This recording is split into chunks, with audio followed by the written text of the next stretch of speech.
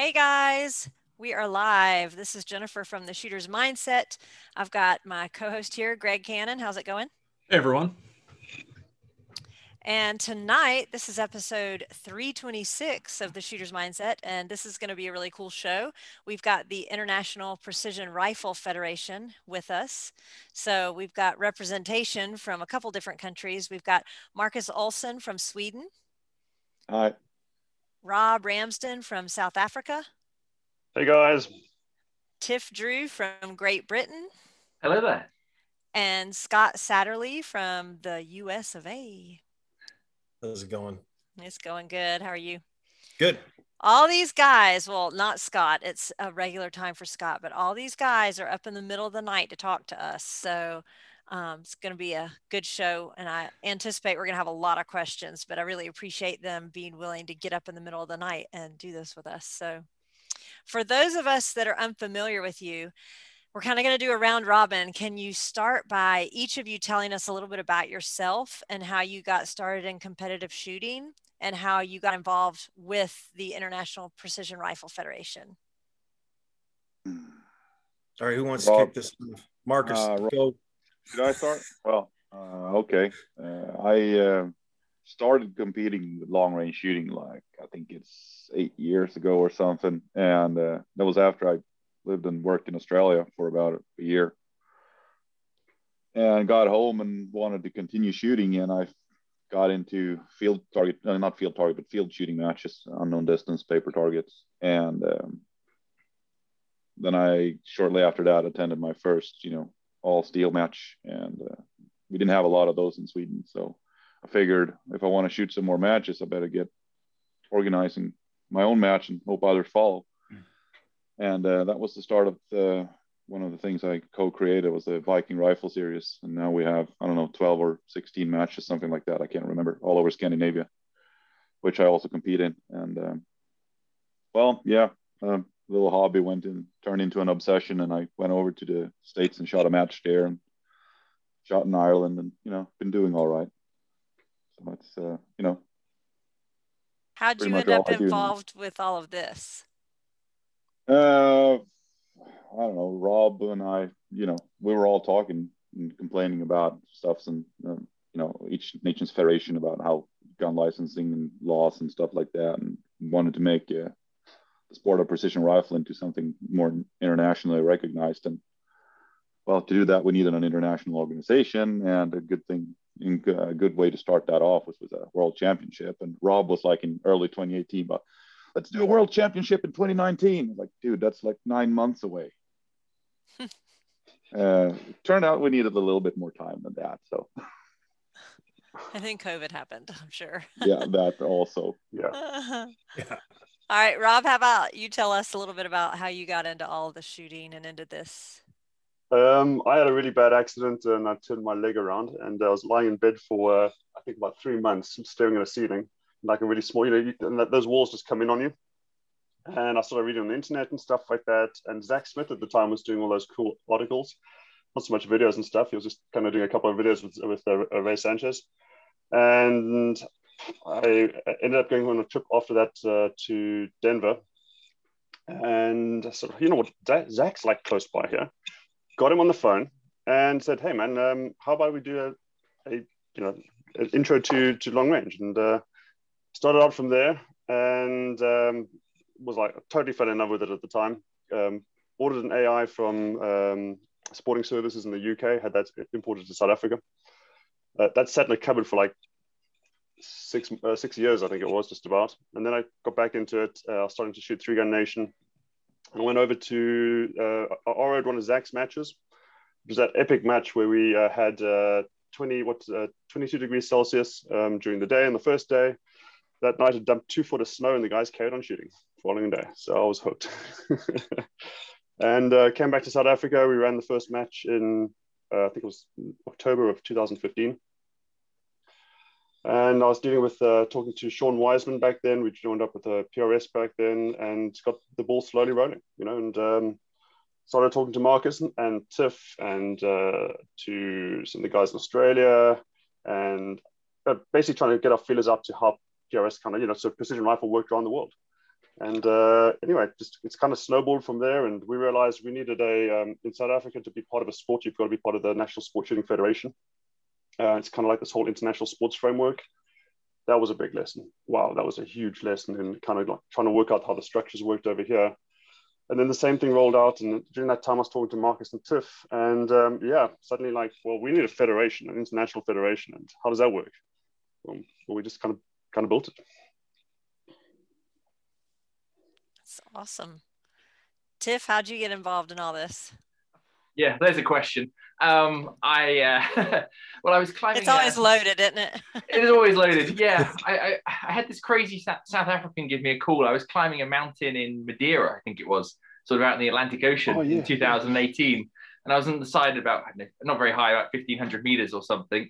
And then this guy called Rob gave me a call and started talking about precision rifle and didn't really stop talking. And about an hour later, sort of hanging on the side of a mountain, decided he's obviously keen and I'm keen and let's make something happen. So kind of snowballed from there. We soon learned how much international phone calls cost. Don't call a guy in South Africa from another country on the side of a mountain. It gets really expensive really quickly. So that was my most expensive ever climb, at about £400 for an hour. But it was great fun. And it went from there, really. Yeah, internet calls. I remember the first call I had with Rob too, as it came off it, and Diana's like, you can't do that anymore. That was $400, right, for a phone call. I was like, okay, it's got to be internet. So that's crazy. Yeah, like FaceTime Messenger or something. WhatsApp. I think that's WhatsApp, Facebook Messenger. But now, I had to turn. So everybody thinks I'm ignoring them, but I just have my phone on silent mode because these guys start talking at 2 a.m, right? And my phone is lighting up and buzzing on, so I'm like, throw that thing on the ground and, step on it. And it's like, because they're outnumbering me, right? So they're all, 8 hours ahead. And I'm, 8 hours behind. So they start talking in the morning and it's like, God, guys, come on, I need some sleep.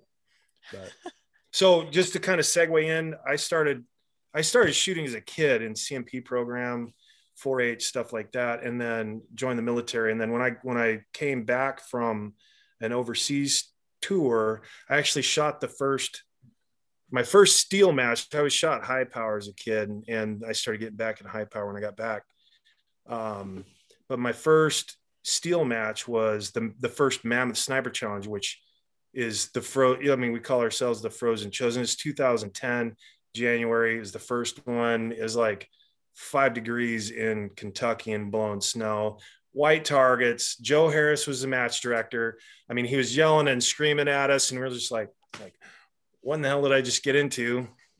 But anyway, I think what did it for me after shooting paper for so long, as soon as you shoot steel and you get that instant feedback, it's like a little hit of crack cocaine. Not that I've ever done that before, but I mean, it's one of those things. It just sticks with you.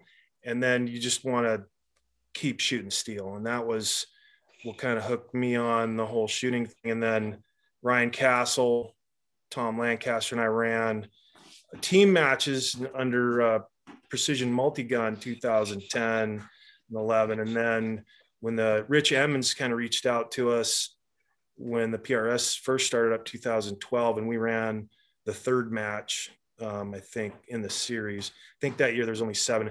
Since then, it's just been, kind of a whirlwind of activity as far as, being competitive and running matches and trying to have, some influence out there as far as, trying to direct how and what we're doing, so, and then we all met up in Ireland at a bar and we started talking about this.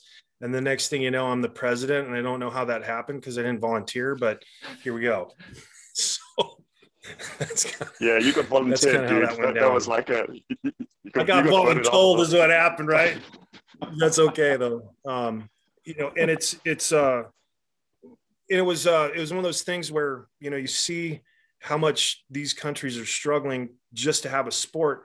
And it was one of those things, it's like anything I can do to help, a framework, right? So, you look at UK or Ireland, and if they put a rifle up on on a barricade with a bag, that's paramilitary training because they don't have a sport, right? As soon as they get a recognized sport, then they'll be able to actually do that kind of stuff and not get thrown in jail for it. So, Wow. and same thing in South Africa and, you know, a bunch of other countries that kind of need that sport framework in order for it to be kind of a legitimate thing. And they're not trying to be QAnon or something like that, trying to overthrow the government.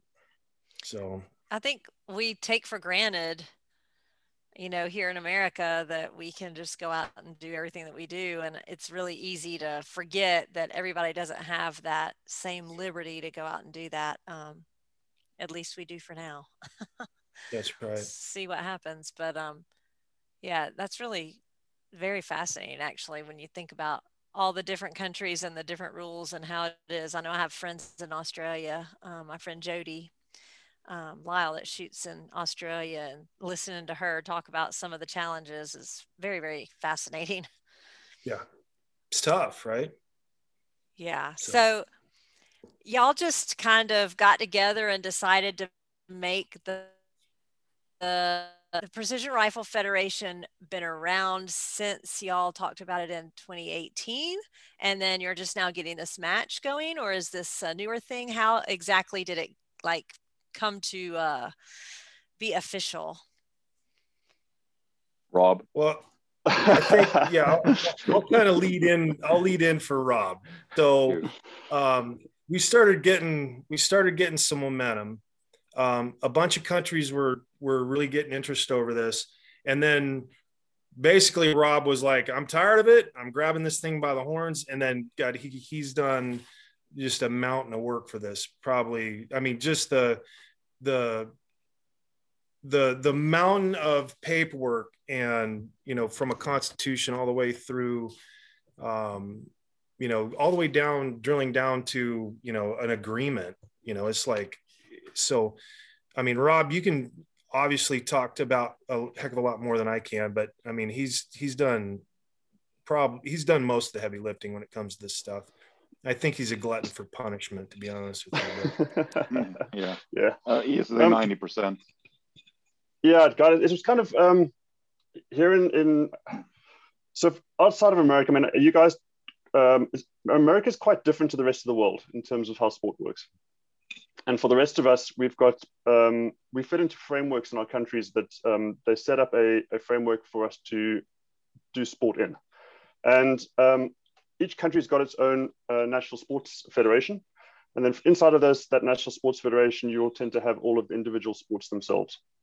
And in South Africa, we have the South African Sports Shooting Federation, and all the different disciplines of sport shooting are linked into that. I mean, you've got the guys at ISSF, you've got the guys, you've got clay target guys, and then I think we've got 17 shooting sports in South Africa underneath that format.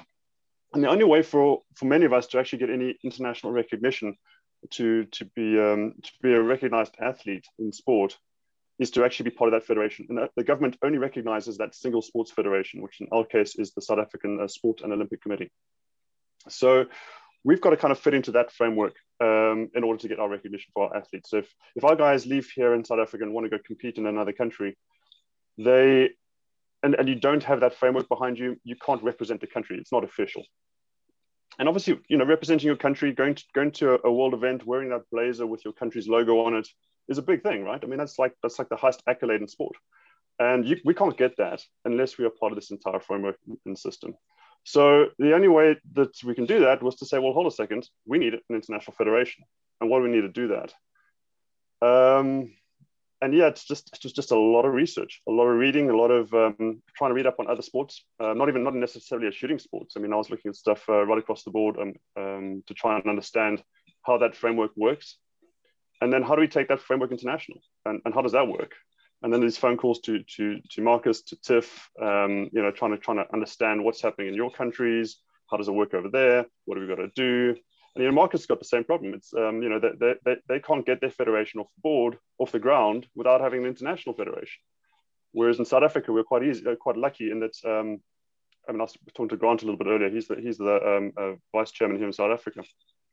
And we walked into our Sports Shooting Federation's national AGM and we had like 2 inches worth of paperwork of our regulations, our rules, our constitution, our code of conduct. We even had a social media policy. I mean, it was crazy. And dropped that on the desk, and they were like, wow, okay. And then 20 minutes later, they were like, okay, looks like you guys have got your house in gear. Welcome on board. So we got that going really quickly.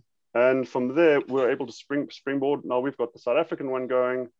The guys in Namibia did the same thing. Javier in Spain did the same. And suddenly we realized, well, hold a second, we've got 3 countries actually part of this framework already. So let's get the international going, and then we can extend it. Then Marcus can start using it on his side. It's going to help Tiff in the UK as well. It's going to help the guys in Ireland. So yeah, we started somewhere, and we just kind of built on top of that. That's awesome. It's all complicated, all the requirements and what you need to do to be able to, you know, it's crazy. You have to have the international federation before you can do the ones in your country. So yeah, I think Marcus can probably talk a little bit to that. Yeah, well, we don't really, it's not, we can still shoot and everything like that, but the International Federation sure helps. And what we're struggling with now is being accepted into our National Shooting Sports Federation, which is probably going to happen now. I've been doing that for like 5 years trying to get in there.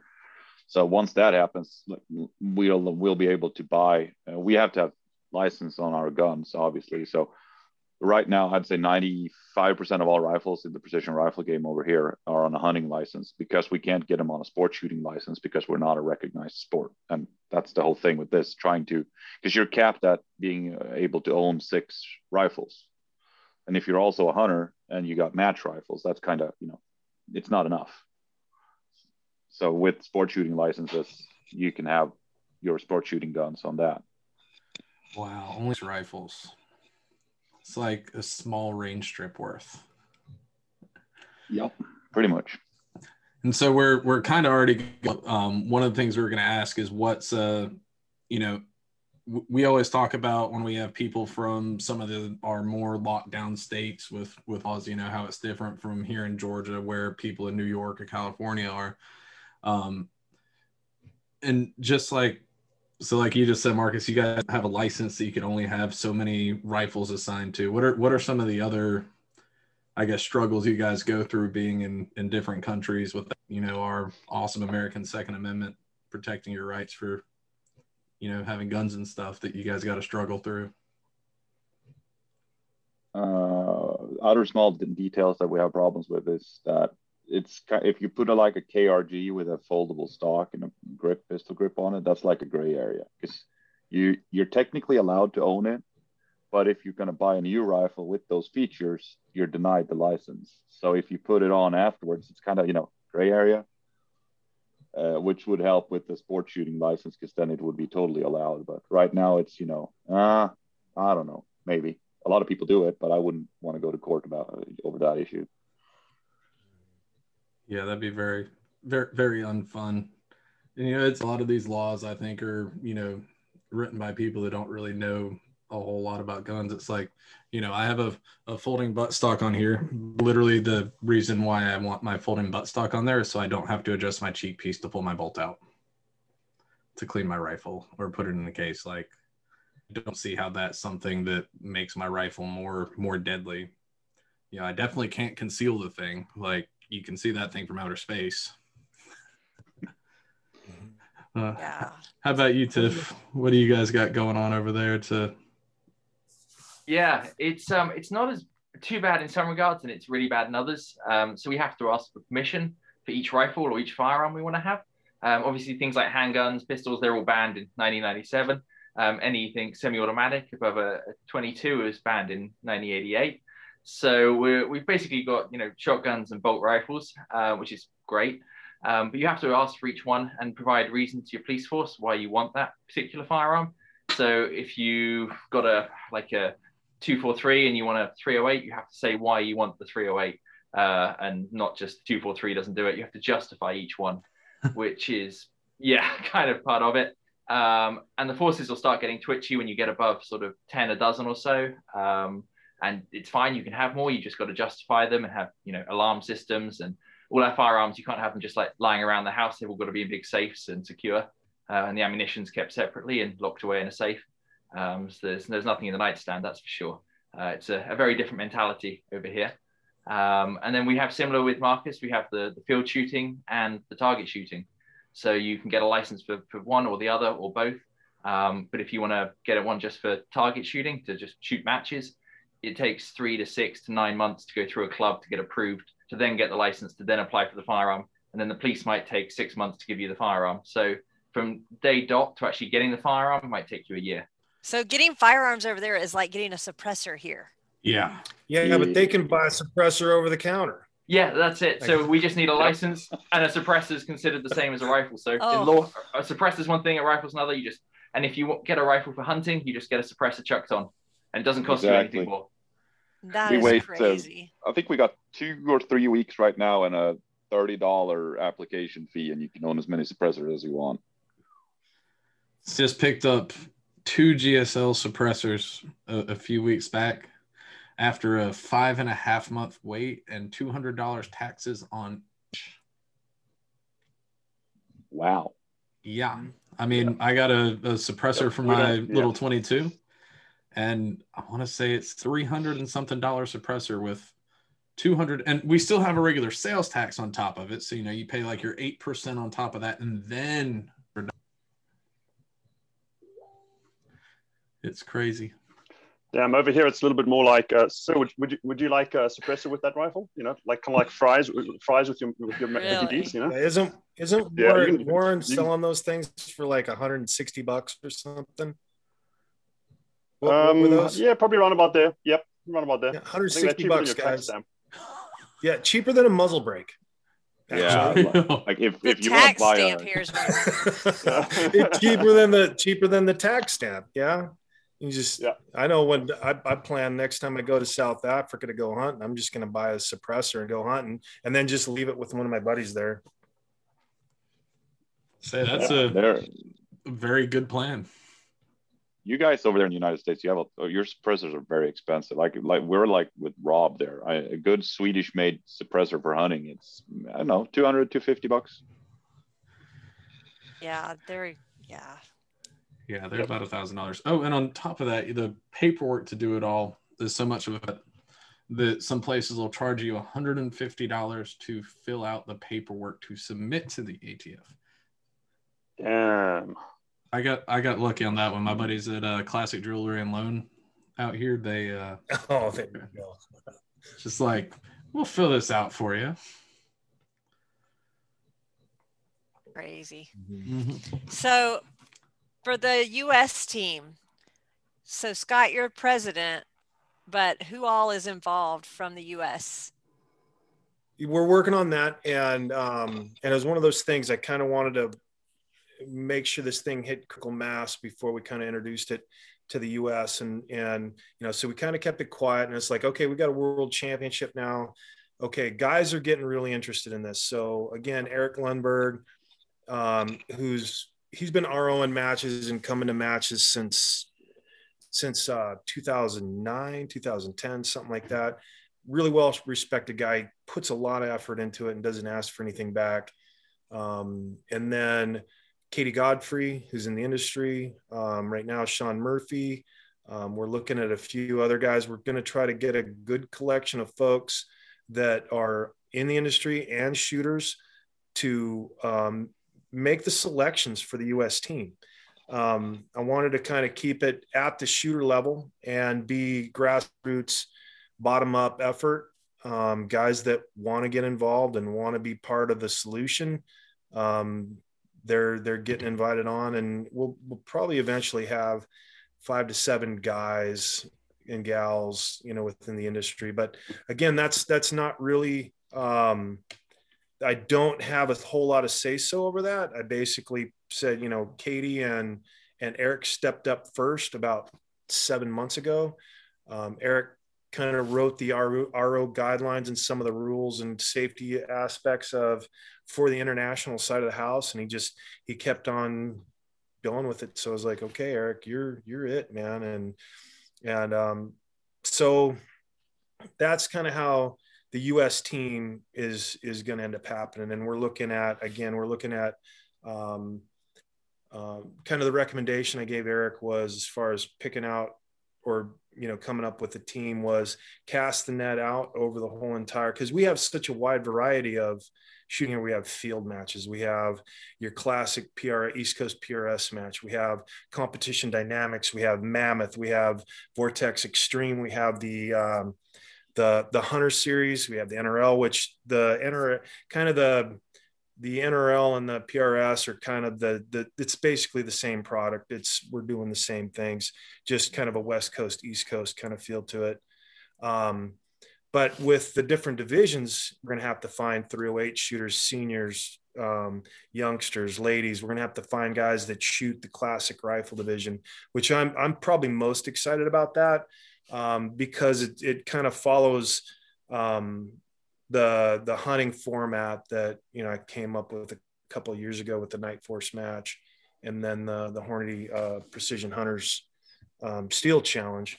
Trying to go back to the kind of your classic hunting rifle, 16 pounds or less, with a formidable cartridge instead of 22 BR, 6 BR, something like that. We're looking at something with some energy.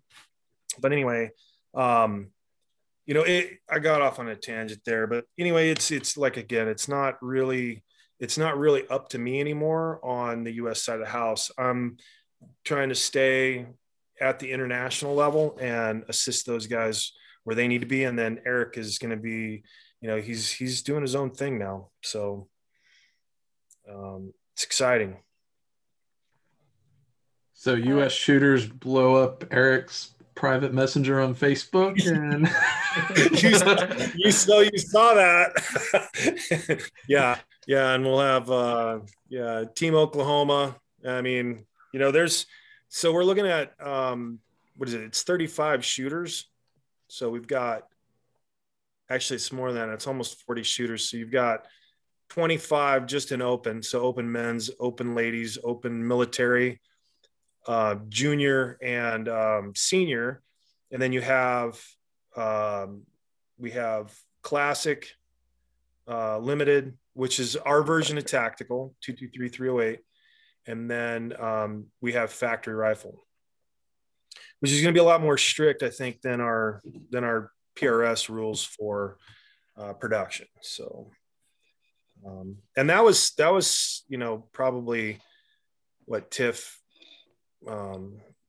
maybe 7 months of us going back and forth, Rob, and Marcus. I think that was the most heated debate I've had in a long time, was, just trying to figure out. Yeah, it's still ongoing, of course. And this will be the first, the first World Championships. We're going to get input, obviously. And what it's one of those things I like to have, we run a match or any kind of organization I'm involved in. I like to have a feedback loop for our customers to bring concerns to us, not just from the customers, the shooters, but from the industry. Like, okay, this is a pretty good framework. We have a couple ideas, and if it makes sense, by all means, we're going to use them. I mean, this isn't, I think, if I can jump in it. Yeah. It's go ahead. I mean, well, if I can jump in, it's kind of I think what's really cool about this entire thing is this is a sports federation. This is not a one-man show. This is a federation of countries coming together who are bringing their ideas into this. It's not these are the rules. The rules we've got at the moment are a decent peg in the sand. It's as good as we can get them. It's as good as 24 of us sitting around a table going back and forth can get the rules to a point that the match is going to work. Mm-hmm. Are they good enough? We certainly hope so. We put a lot of time and effort into it, but they need to improve, and they will improve as we shoot a world championship, as countries come to us and say, guys, this is just not working. We need to fix that.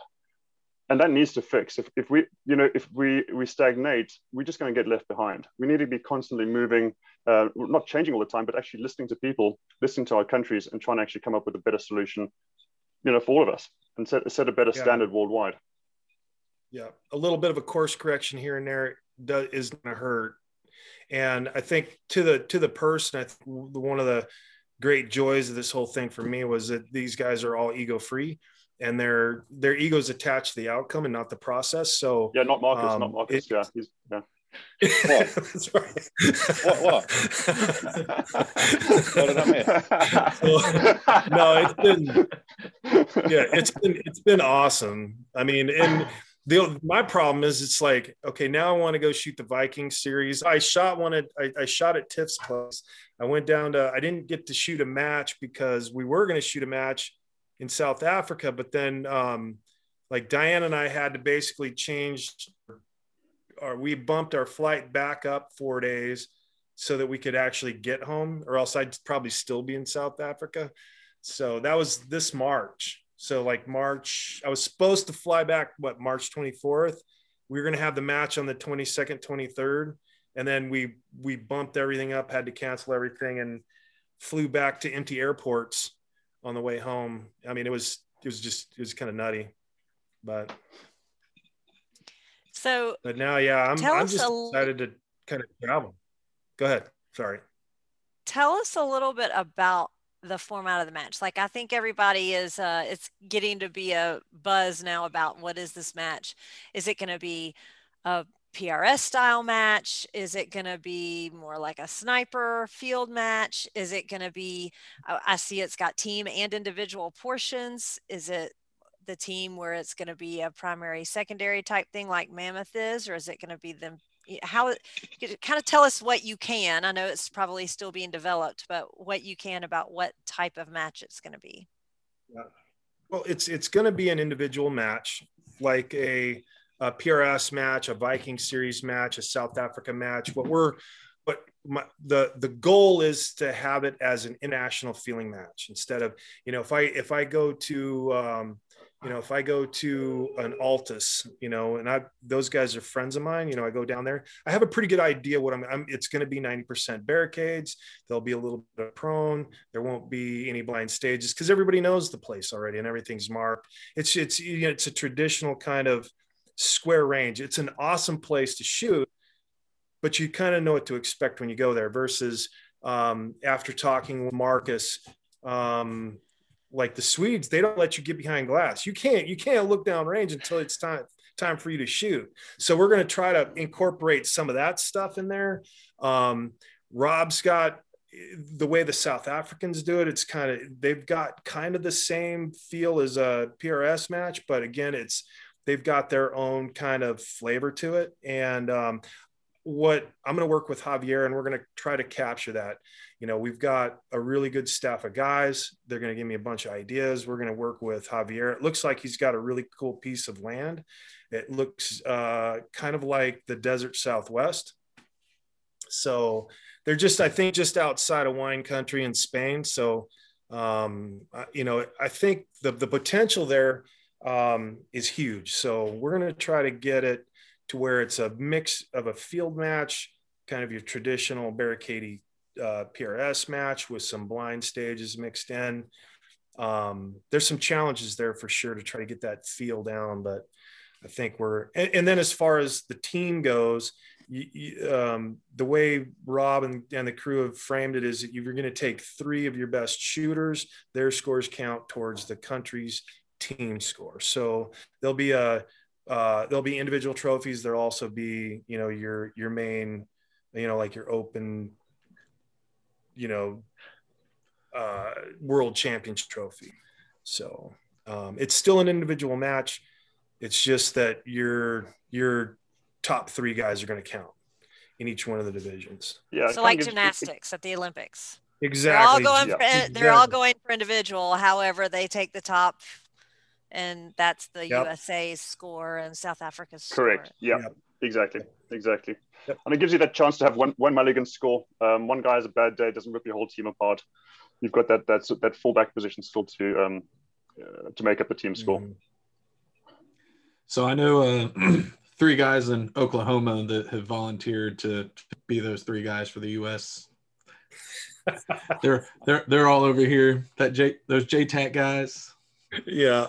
The Oklahoma. Absolutely, no doubt. Yeah. Well, and then, you're going to have to, we're going to have to get Rick Reeves. We're going to have to get Brian Allen.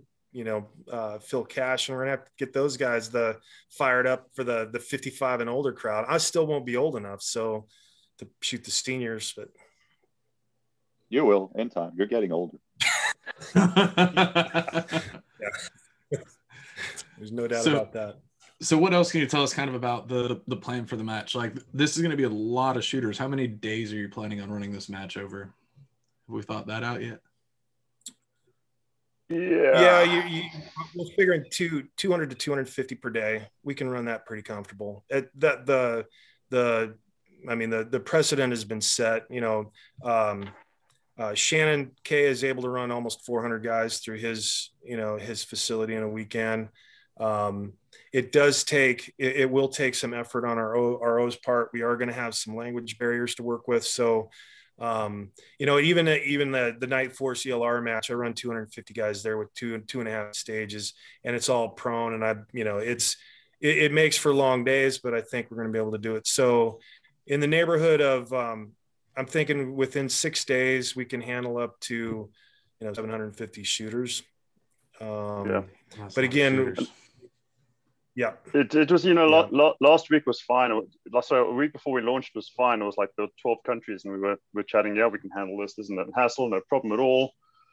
Yeah. Then we launched, and the requests started coming in from countries to join us, and we're kind of going, we're going to need another 2 days. Hell, we might need even 2 more days after that. We're going to need a bigger. It's gone ballistic. I mean, I think people won't complain if they travel all the way over there. I think people will be okay to hang out and vacation and say, I'll shoot for a couple of days, go and enjoy the country for a couple of days. I'm waiting on everybody else to finish up, and then drink for a couple of days after that. Yep. So one thing, and they do have IBEX. They have what? IBEX. These guys have already heard it today. Yeah. Like in 2023, there's going to be there's no IBEX left. Yeah. So one of the things that USPSA does is, because the language barrier, you were saying language is going to be an issue with the ROs. USPSA is very specific about their range commands, and it's because of IPSC, which is the international version of it, right? So it is very specific, so that even if you speak Chinese, you can recognize what the commands sound like and know what they are. And that's one thing when I moved from USPSA and 3-gun over to PRS. The commands are never consistent here anyway in the Southeast. They're not consistent. Some people will say, shooter ready, engage. And some will say, are you ready? Go. I mean, it's always different.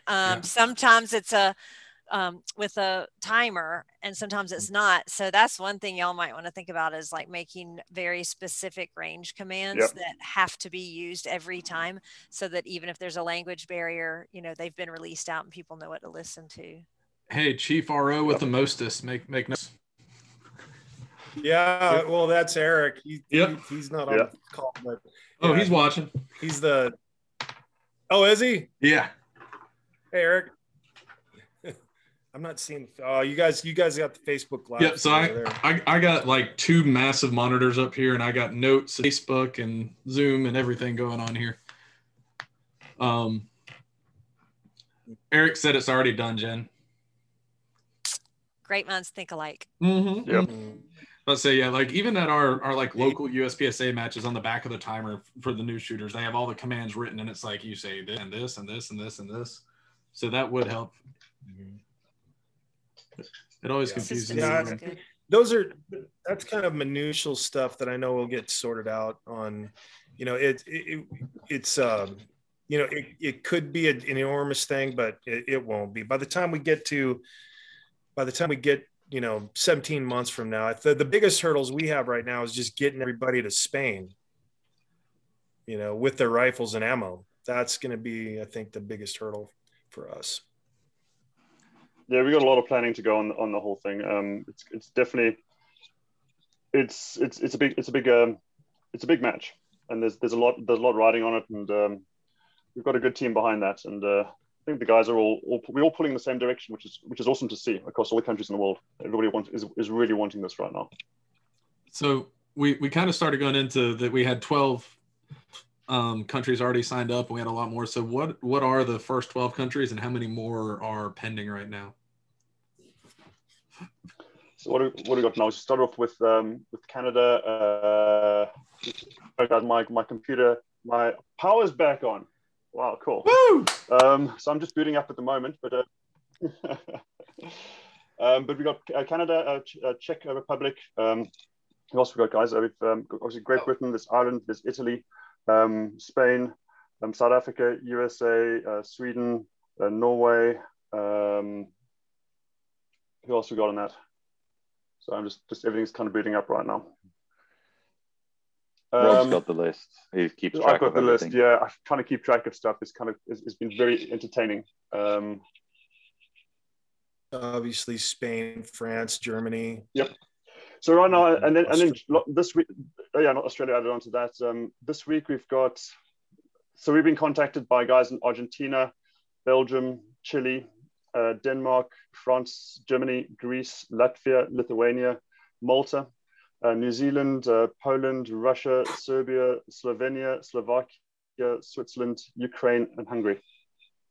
So yeah, Malta 2024. Ooh. Yeah, those guys with the guys. Dude. Yeah. Oh. I mean, you think we've got problems. I mean, they've got their longest range in Malta is a 30-meter range. So like pistol range. Wow. Yeah, like a pistol range. So they travel overseas all the time. They literally jump on a boat, head over to Greece or to wherever they got to go to, and they go and shoot there. So I mean, all these countries have got challenges right across the world, but it's awesome to see this all coming together. So that is awesome that you got that much interest. Yeah, it's breathtaking actually when Tiff and Rob are like going back and forth like, holy shnikes, this is a little more than we expected. Yeah. I had high hopes, and secretly with Rob, I was saying this thing's going to get freaking huge, and we need to get ready. I think I told Tiff and Marcus this too, is like, this is going to get a lot bigger, a lot faster than you think.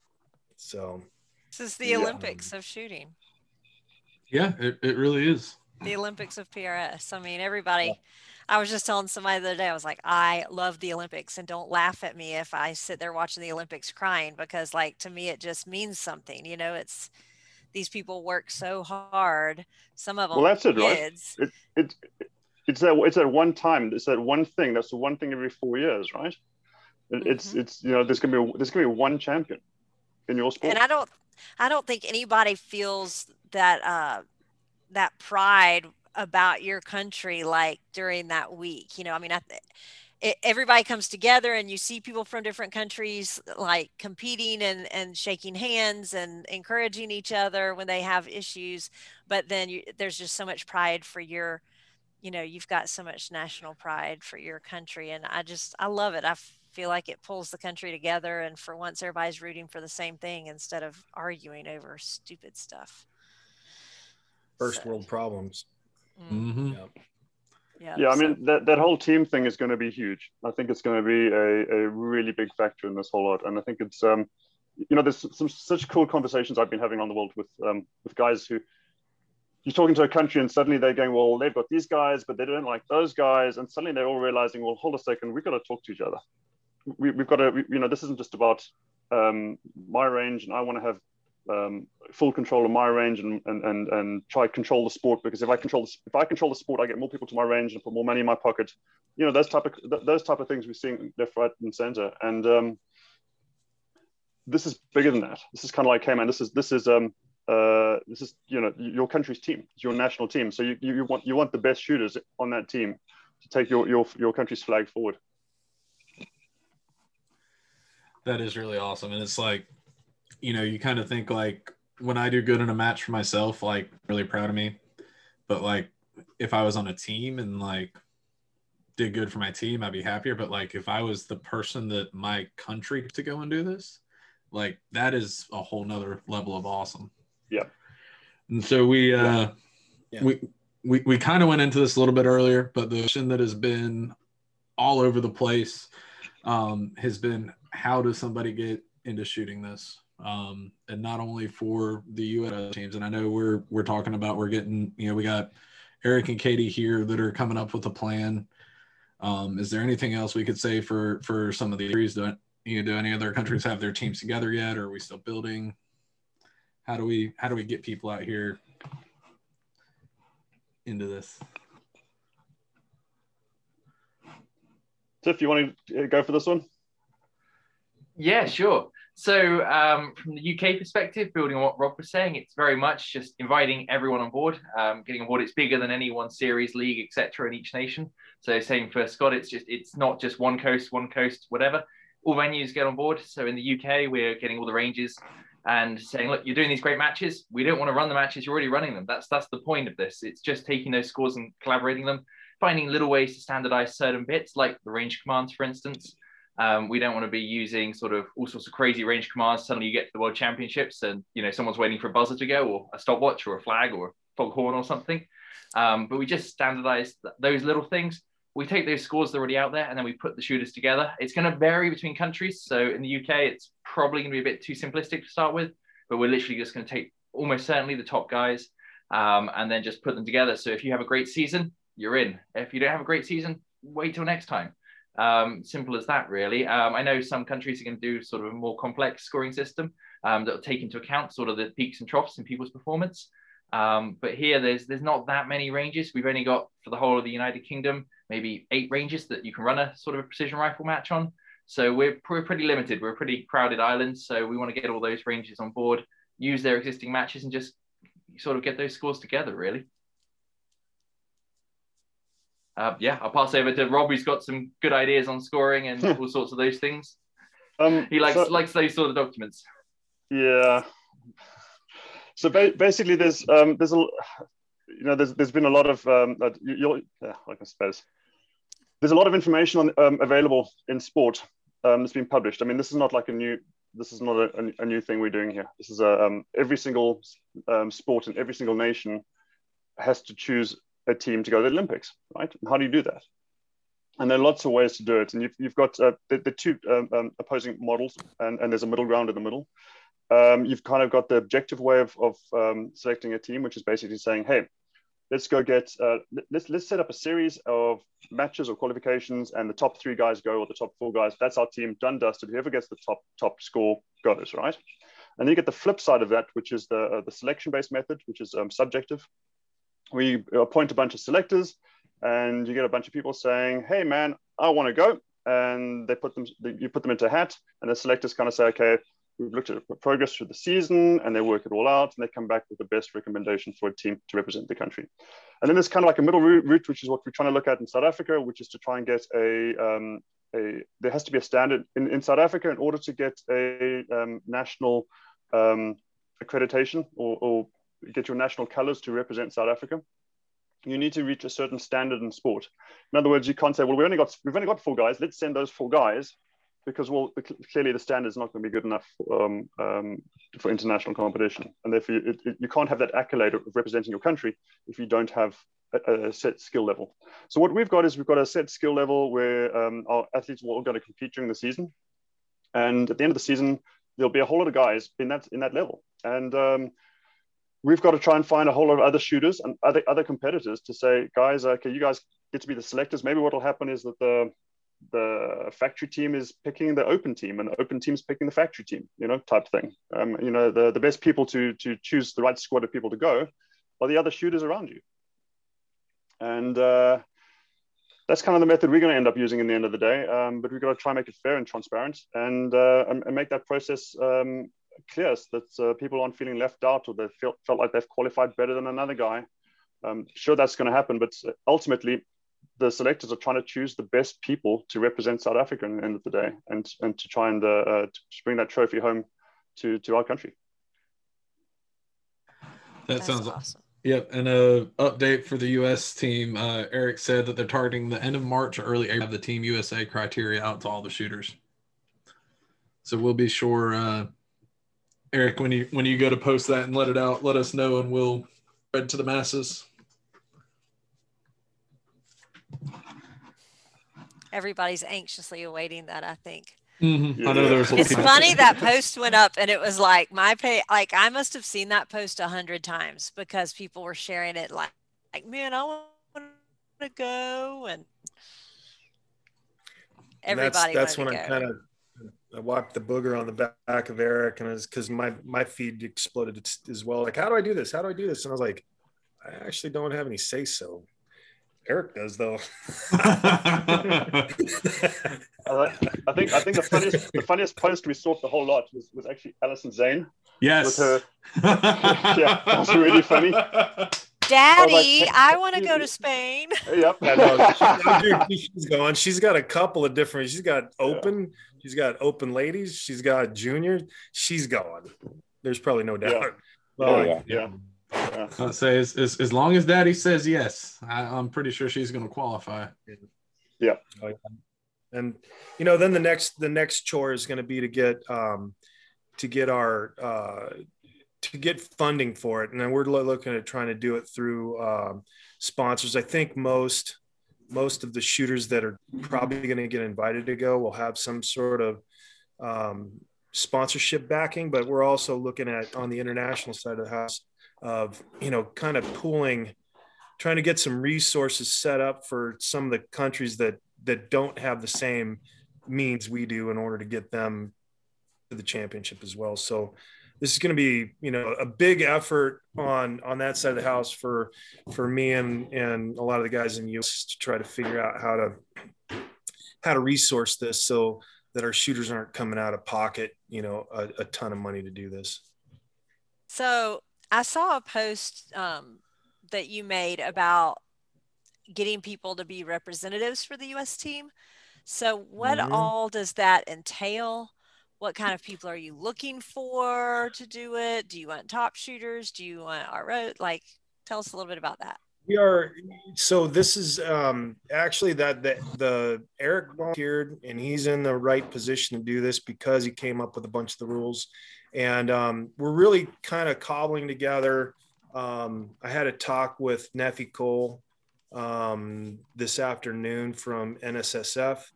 So I'm trying to put together, I'm trying to, collect or ask guys that I know within the industry that I know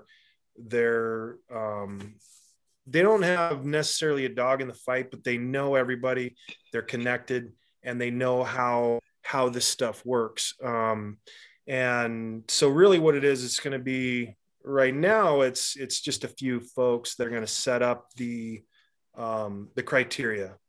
After that, it's guys are going to go shoot. They're going to either make the criteria to get on US team or not, so, and that's really how it's going to go down. And we're looking at using kind of the same methodology as Rob is.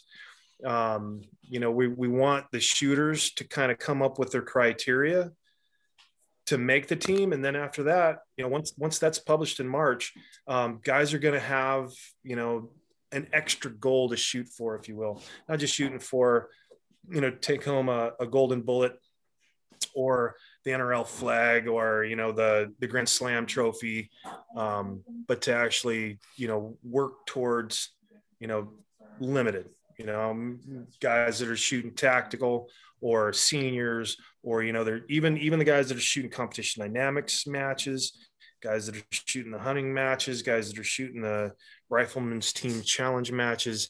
There's going to be multiple ways to get into this. And we're definitely going to take the best shooters we can within each one of those disciplines or divisions, if you will. That's kind of the guidance I gave Eric. And now it's really, his animal, and he's got some really good help. I mean, Katie's super smart. Sean he knows everybody. So, and he's done this before. He's done the international stuff. He shot on the US F-class team, and he's, one of the best shooters in the nation. So, and he's one of the most impartial guys. I mean, he gets it. He knows how to make stuff as fair as possible. So I think that's the direction we're headed here. And again, I'm super happy to have Eric and Katie and Sean on board.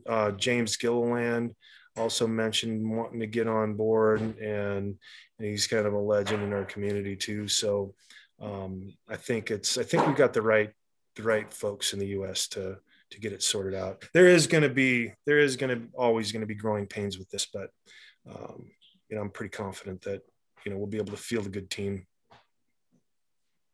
That'll be awesome. So we talked earlier about the divisions.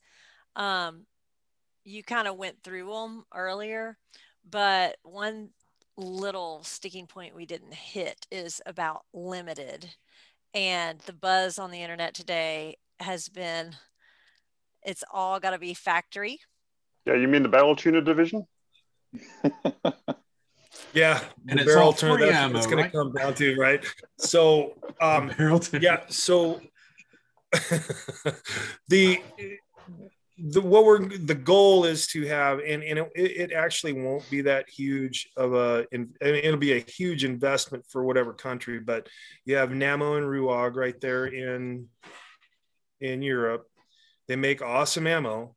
And, we're looking at, it would be based 200 round course of fire less than, 20 less. So, just ballparking it, 180 round course of fire, right? Because you can only travel with 200 rounds. So at that point, we get an investment from Ruag or Nammo or Federal or Hornady, any number of countries that can ship, 15,000 rounds of 308 overseas, or 223 or combination thereof. We find out who's shooting what 4 months prior, and we can drop ship that stuff there. And then the competitor has 20 to 50 rounds to figure out their data, see if the stuff shoots. And that actually in my mind, that keeps people honest on what kind of reamer they use, right? I mean, you're gonna want kind of a standard Sandy spec 308 reamer to go into this competition. And the one thing about it, those 223 and 308 shoot good in just about everything. I mean, that's been sorted out for decades, so it's not like we're reinventing the wheel on that. But I think the most exciting aspect of that is everybody's shooting the same ammo. So that's it's not a reloading game. So I'm going to go ahead and throw this out there because I know Aaron Hipp's watching. The U.S. Tactical Division or Limited Division by Kinetic Security Solutions. Exactly. Actually, Aaron, we got your back, buddy. Yeah. Ryan Hay actually hit me up and he's like, I'm going to have to break out the 308 today. I was like, okay, he's going to go back and shoot tactical again. It's oh man, he's one of the. I mean, he's insane with 308. Damn, I've seen that guy in action. That is insane. He's got some skills. Just get one. I think there's going to be some people that change their game plan on what they want to do this year. If they have a division that they may want to go for, they may change what their plan for the year was. I'd like to see more. Last year the effort was to try to get folks interested in production rifle because to me it just looked like it was being neglected. And that you can say the same thing about tactical for us. I mean, you look at the NRL and the PRS, it's very open gun centric, and I don't begrudge that at all. I think that that's just the direction of travel and the direction of evolution. But I'd really like to see more involvement at that, at the 308, 223 level, at the production rifle level, production rifle level. I mean, it's the more folks we get involved at the different levels, obviously the better we do. I think. So. I think part of it was, when we sat down and we started looking at these divisions, was to try and come up with a nice balance across the whole range. And I mean, what really surprised me is nobody's talking about the classic division in terms of the magazine limit, and not understanding that you've got 5 rounds in that gun. That's the maximum amount of ammo you're allowed to have in that rifle, and 5 rounds, and you've got a pocket load, man. Entire match. Yep, top loaders are going to be it. That's a you got a top loading rifle, you're going to load faster than somebody who's got a magazine driven gun, which is kind of interesting. And so that's classic division. Classic, yeah, classic division. So classic division basically mimics the heavy hunter in the NRL Hunter series. That was not by accident. Yeah, you nicked that from you stole that from us, dude. That's gonna be funny. And then is there cal restrictions in that class as well, or weight or? So what? So yeah, I don't know. We got a weight limit and power factor. Wait, they can't shoot a 30-pound gun with a 6 dasher? No. Even if it's top loaded. Yep, it's. I think it worked out. We've got a 3,800. 380 kilogram foot per second speed on it. So I think we worked it out. There was a 140 grain bullet running at 215 or 2720. I think was the speed it was running at. Was kind of the minimum you could get away from. Nice. And then what are we looking at for factory? Can I bring a GA Precision Pinnacle or? Yeah, no. Yeah, no. Oh, you could bring an AI though. That's you can bring an AI rifle. We're looking for factory rifles, and I was kind of looking at. So this is kind of one of the things that we saw at matches. So there's this problem with this whole financial limit. So just to give you an idea, right? And this is a calculation we were doing the last couple of days. It was kind of a bit of an eye opener. If you take the $5,000 limit at the moment. Here in South Africa, the direct comparison to buy that specific rifle in the store right now here in South Africa is 155% more expensive than the retail price in the USA. So it's like a $7,200 rifle you're going to buy, right? Then if you take a look at the purchasing power parity and say you use the McDonald index to try and work out, you buy a Big Mac in the States is I think $5.65 at the moment. Here in South Africa, that's $2.15. So there's a massive difference in price point. And what McDonald's is trying to do is they're trying to make a product that is set for a certain person in the market, because that's their product. That's where they fit in the market. And they milk you for what you can, for what the economy will pay for that particular product.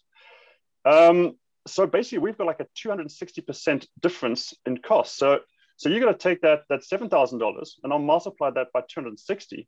We've got a $20,000 price point for production. What? Wow. Right. So that's kind of like, how does that work? So in South Africa, we got guys who will go out and the most affordable way to get into the sport is to buy a Hauer, a 1500 Hauer, and put it into a Gun Warrior chassis. And Gun Warrior is run by Warren Britnell, who's he shot the finale a couple of times. He's a great guy. He's got an awesome product he's built and brought to market here in South Africa. It's priced really spot on for the South African market. And basically, you're all in for sub $1,000, type story. Rifle, it's sub 1,000, maybe it's a little more than that. Maybe it's just over $1,000 for that rifle in direct cost. So if you look at the other direction, you're probably actually looking at like a $200 rifle in terms of price points or parity price. So yeah, it's different in every country. And so we had to look at a way to say, well, hold a second. We've got all these guys shooting these rifles, and they're actually open division rifles. What other rifles are coming to matches? And we've got Victrix, we've got Accuracy International, we've got guys pitching up with Barrett. All these rifles that are like factory rifles, and there's nowhere to shoot them. There's no division to shoot them in. And we're cutting out the big manufacturers in the world who've been, the FNs, the Barretts, the AIs, the Cadix guys. They've been cut out of it completely and not able to get involved in the sport. So now we've got a division that opens that up at an international level, and now those big manufacturers can get back involved and back in play. I think, at the U.S. market too, when you look at Ruger and Savage, they were literally the only guys that got into the tactical rifle or the PRS style rifle or comp gun at the right time. It doesn't make any sense for example, for Beretta Group to come up with a SKU for a precision rifle for a market that's tiny compared to what they're used to. They're selling $90,000 shotguns, as fast as they can make them. And, they're doing, $600 million a year. Why would they even bother with a $2,500 rifle? It makes no sense. So, and that was one of the things with the Hunter series, the International Hunter series. I was like, it has to, in order for it to be a factory rifle, it has to be completely unmodified skew. So you can't drill a hole in the stock even. But we looked at it differently, national market, because at some point in time, we have to be able to switch out the barrel. And I think, we talked, this is one of those, one of those divisions that we talked for months on. I think the fire controls are a lot more important than the barrel, actually. So at that point, it's, we kind of came to some pretty general conclusions that, the rifle has to be stock, with, some slight modifications, but without coming up with, rule 1221, subparagraph A, subparagraph 1, you can't drill a hole in your stock. Yeah. But, I think we've done a pretty good job. And the biggest thing for us is to include, like what Rob said, was to include these companies, give them a place, because the custom gun makers already have a spot. That's open division. They already have a spot. They have open, they have limited, and they have classic. They've got 3 positions for the custom gun makers to rest and sell rifles, and we have nothing for the bigger gun makers. Yeah. So, I think, Tiff, you can probably speak to it in the UK. You guys shoot a lot of AIs over there. I think every photograph I've seen of a UK shooter, he's got an AI in his hand. Yeah. So obviously made over here. Slight confession of interest there. I do Team AI, represent Team AI, team captain over here in the UK. So there's a couple of Team AIs, not just the US one. So that's slightly my fault there. But naturally, it's a home-built company, and we like to support them, really, at the end of the day. And it's brilliant that we've got this opportunity to actually offer, and particularly even, the rivals Barrett and things like that. We've got guys shooting MRADs. They're not competitive. We all admit that in open. They're really good rifles. They're great rifles, don't get me wrong, but they're never going to beat a guy running a heavy 6mm something or other, all set up with Archeron and everything else. So it's really good that we've got this opportunity now to actually expand the potential for these rifles that just hasn't been there before. And it doesn't disenfranchise those makers anymore, like we've been saying, which is fantastic, basically. And there's a lot of guys that have AIs here. We're sort of like, I've been running matches in the UK since 2009, 2010 now. So we've been going a long time, but it's only really started to gain momentum in the last sort of 3 years, I suppose, 2-3 years. And about 20% of the field are still running AIs. So to have something they can actually utilize them for now is fantastic, basically. It's really good. And then Marcus with the Tikas. First time I showed with Mark, he had this tricked out Tika, awesome rifle. But yeah, well, I'd say when we did a survey on the Viking rifle series, I think it was 2 years ago now, and it turned out like more than 50% of the entire top 50 or something were running Tika actions, and if not 60 or 70%, it was insane. And everyone starts out with a standard Tika 6555, and then you shoot that barrel out, and then everyone goes crazy with the mods and get a thick barrel and chassis and everything. But we all started out in the same place with the Tika, and they're still dominant in the market because the actions are as good as it gets from a factory gun. So yeah. And I think part of the whole thing with the factory division was to kind of say, by taking the caliber out of the equation, we were basically saying, well, the guys are going to game it. The guys are going to try, they're going to put their 6mm in there. Everybody's going to game it. So if gaming it is part of it, what it is, we're going to get to that almost level playing field by taking that whole caliber thing out of it. So what the factory division is actually doing is actually testing the rifle. What that chassis, the action, the trigger, that whole combination, what those guys put out there, take away the caliber, how good is that rifle in the end of the day, and in the hands of the top shooters in the world. Yeah, I think that's a good thing to take the caliber part out of it. Because if you, let's say Tika and Sako, I don't think they make any 6mm, whether some manufacturers make them, and so then you'd be competing with a 6.5 towards 6mm and and as long as you stick with contour and length, you can run whatever caliber you want, which, as you said, Rob, levels the playing field pretty good. Yeah, it totally levels the playing field. I think I've always said it would be interesting to watch some of the top guys go head to head with RPRs. Yep, like literally just going by a skid of them. Yep. Don't show up with all the weighted this and the that and ammo that you tweaked down to like. Dude, and open the box right there, mount your scope, break it in at the match location on Friday, and then go shoot. Yep. You literally pull up here's your box, throw your bipod on it. That's right, exactly. It just evens it out, and at that point it is completely about skill, because everybody is on the exact same level with the exact same equipment, and see where the skill really is. That'd be a cool match. That would be a cool match. That'd be an expensive. Be cool. That'd be cool. Yeah. Oh yeah, here's your 10 boxes of ammo too. Yeah, but you know what you could do? You could the shooter that could sign the rifle and they could auction them off afterwards. I mean, you could have a Jake Vibbett rifle. Yeah. And then just bring your scope. What are you doing? I'm going to a rifle match. All you got is a set of scope and some rings. I'm like, yep, that's all I need. And a magazine. It makes flying much cheaper too. Yeah. No run case. Just bring a backpack full of clothes and a rear bag. Your kettle. Yeah, and a scope. Like you could get away with just probably bring some like clean underbritches and whatnot, but besides for that, you'll be good. You can you can flip them inside out and turn them backwards, and you got 4. Use them 4 times. That's right. They're clean on the outside. That is slightly disturbing that you've thought that out. I'll say. On that note, we are moving on to the next question. So this has actually been asked a couple times tonight.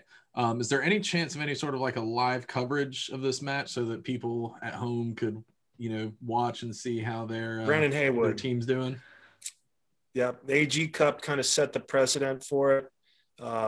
We still need to try to kind of figure that out. I know there's probably going to be media companies from all over the world there. I'm hoping that's the kind of traction we get with this. And yes, people are suffering from insomnia and want to, be up at 2:00 in the morning stateside and watch, John Pinch, Jake or Clay or, Tate Street or shoot. They can, so that's the goal, obviously.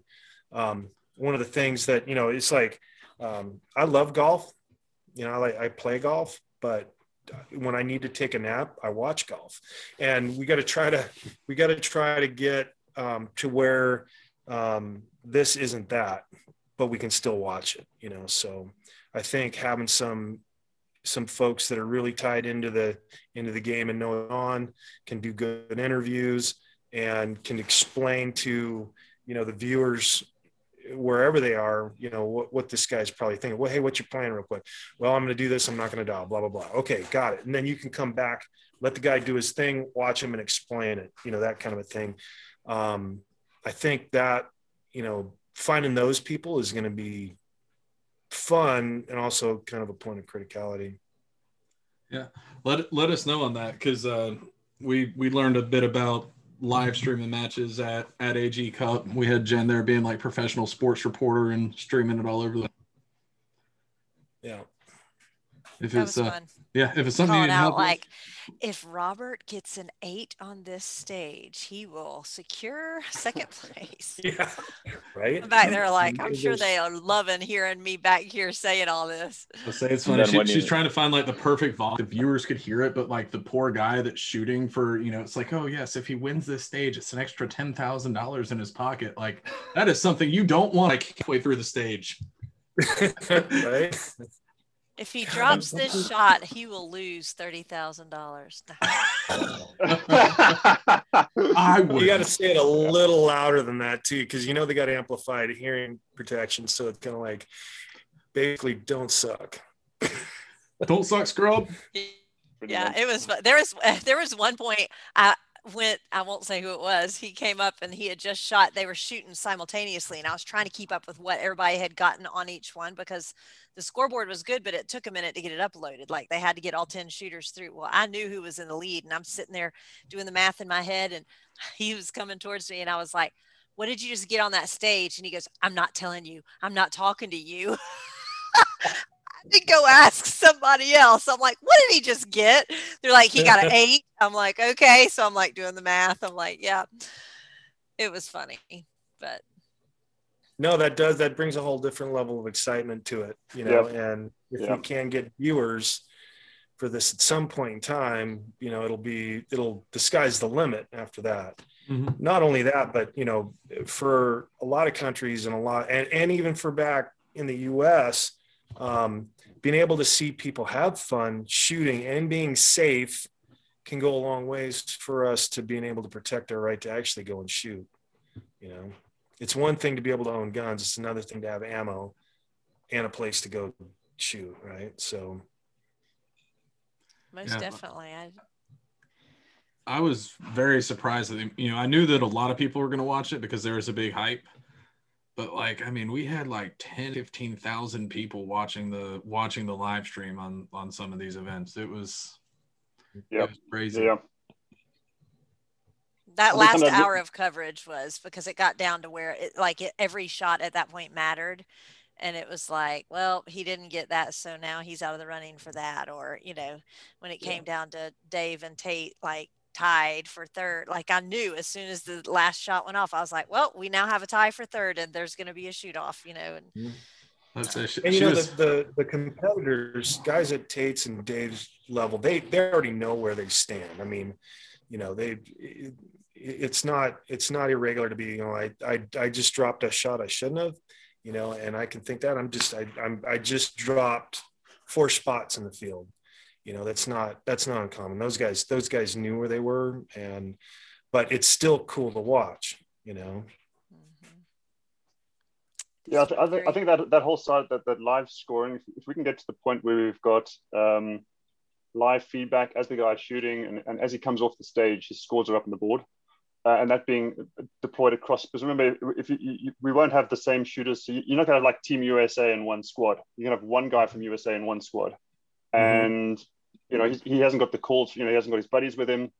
But that board's going to be, so maybe we talked a little bit earlier today about looking at trying to provide electronics or live scoring onto each stage. And so the guys can actually start seeing their positions on each stage. That's going to have a serious dynamic going on, and see which team's in the lead. If we can get that right, I think it's going to make a huge difference. Yeah, that definitely would. Yeah, that's a technical thing, and it sounds like we already have some volunteers, right, Jennifer? Sure, I'll come. I'm game. Let's say she was. Now I can't do the technical stuff. Now me and Haywood argued over that scoreboard a couple times. I'm like, update the scoreboard, and he's like, I'm working. I've got to do. I said, quit talking and update. Come on. Yeah, Haywood and I worked on a couple ideas to make it a little bit quicker for next year, and I've actually, me and my super nerd brother have been talking about a couple other ideas to make it even faster, so you're not out mathing the scoreboard. Hopefully by next year AG Cup we'll have a tablet we can carry with us, and you can hold it in front of you. And I'm still impressed at the amount of math you did in your head, keeping track of the top 5 during that match. I had the top 5 and I knew what they had, and I didn't have anything to write on it. And so I knew what they had, and they'd get an 8, and I'd do the math. Okay, that moved him to here. And he's like, how are you keeping that up? I'm like, I don't know. But next time I'm taking a piece of paper, because it was a little stressful at the end trying to keep up with it, because I didn't want to say the wrong thing. But no, I'd love to come do it. I really enjoyed it. It was fun, getting to be there and do it. So yeah, I've never been to Spain. That'd be fun. Mm-hmm. Yeah. I think on the technical side of the house, I think it's, you guys obviously are going to have a warm welcome to come along, and then I think between a lot of the other media crews, I think we can get quite a few folks there and get some pretty good. I know Travis Sheeta said, with Connex Media is interested in coming out. I'm sure, there's going to be quite a few other, probably Steve from Tacticaholics is probably going to want to come out. But I imagine there's going to be 50 drones flying over this thing with cameras going everywhere. At least that would be the hopes. Yeah. I think that'd be good. Let them do the high-tech stuff, and I'll just do live streams, because that's what I'm better at. Let's say you do the talking. I'll get you on all the different places. Yep, it'll be good. Well, do we have any more lives, Greg? I haven't been over there for a little while. Looking at the lives, we are definitely international in viewers. We have comments. I don't know what they say.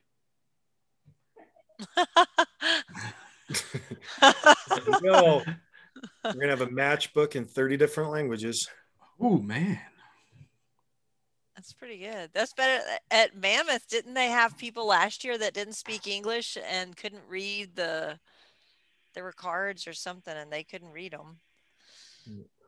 It's kind of interesting how they did get like signed up for a U.S. rifle match and they can't read English. I don't know. That's just what I heard, that they couldn't. They did some color coded stuff too, so I guess they could. That was easier. I'm not sure. I wasn't there for that one this year. I wrote it. I wasn't there for that one, but they said that there were some guys that didn't speak English at all. Maybe they only spoke crayon. They were Marines. I was about to say the Marines were there this year. Oh man. But yeah, we got a bunch of people saying that they're gonna shoot. Lots of interest in the 223 and the 308 classes. Good.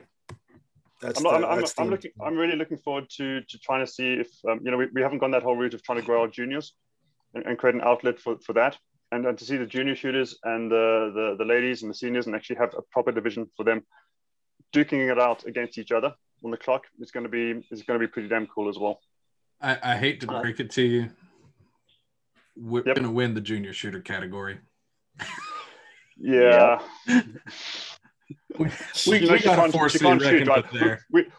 We've got some in your passport department, and it's not going to let it come. There's going to be a subsection somewhere. If you won a national level match, you're only allowed in open. Yeah.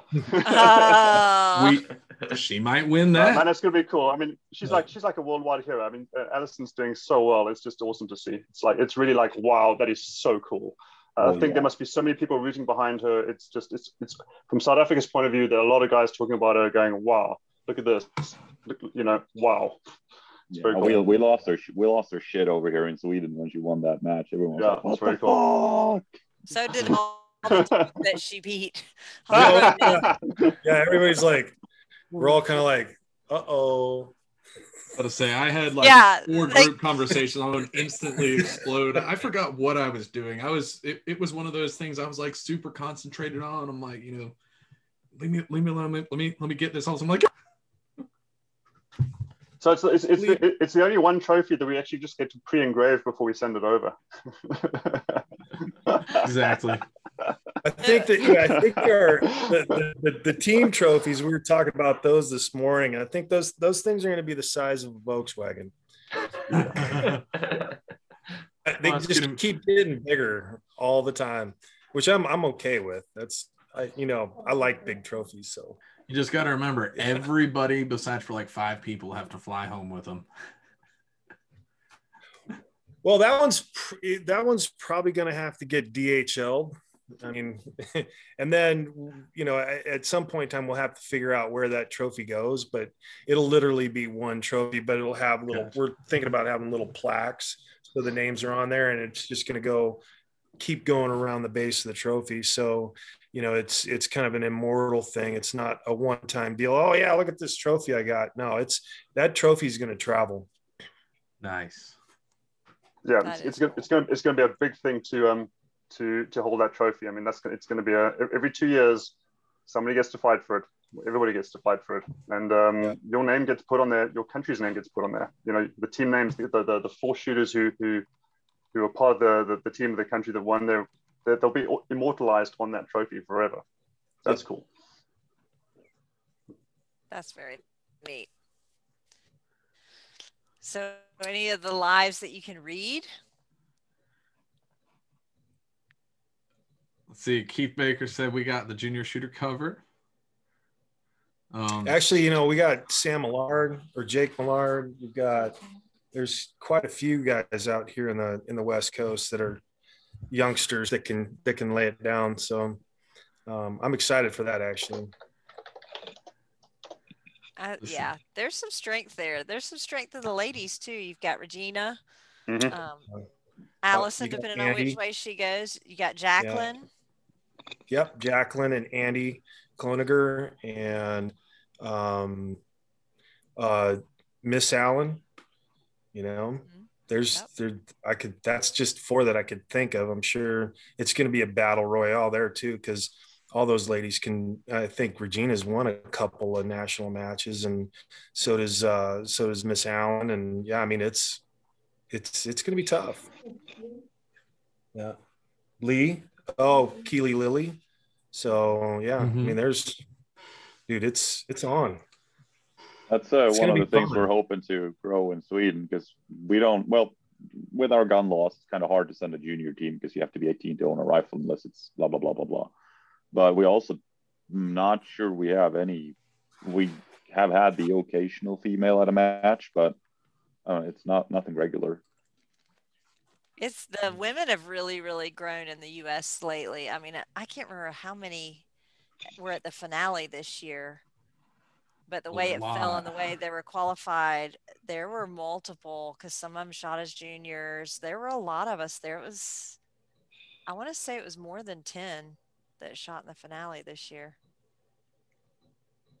So yeah, it was. Yeah, I want to say it was like 13 or 14 of us. We were all in one squad. I think it was about 13 of us. And then Tom Fuller. And Tom Fuller was Tom was on the ladies squad? Yes. He was. I knew it. We were the most awesome squad ever, though. That would have been hilarious. Tom is super funny. He doesn't take himself that seriously, which is so refreshing. Yep. We did have the best squad, I will say. We just had fun the whole time and all encouraged each other, and it was awesome. All right. Well, are there any other lives? No, we good. Good on the lives. All right. Well, then I think that we can wind this down to shout outs. So we just do shout outs and you can shout out whoever you want. Greg, we'll let you start.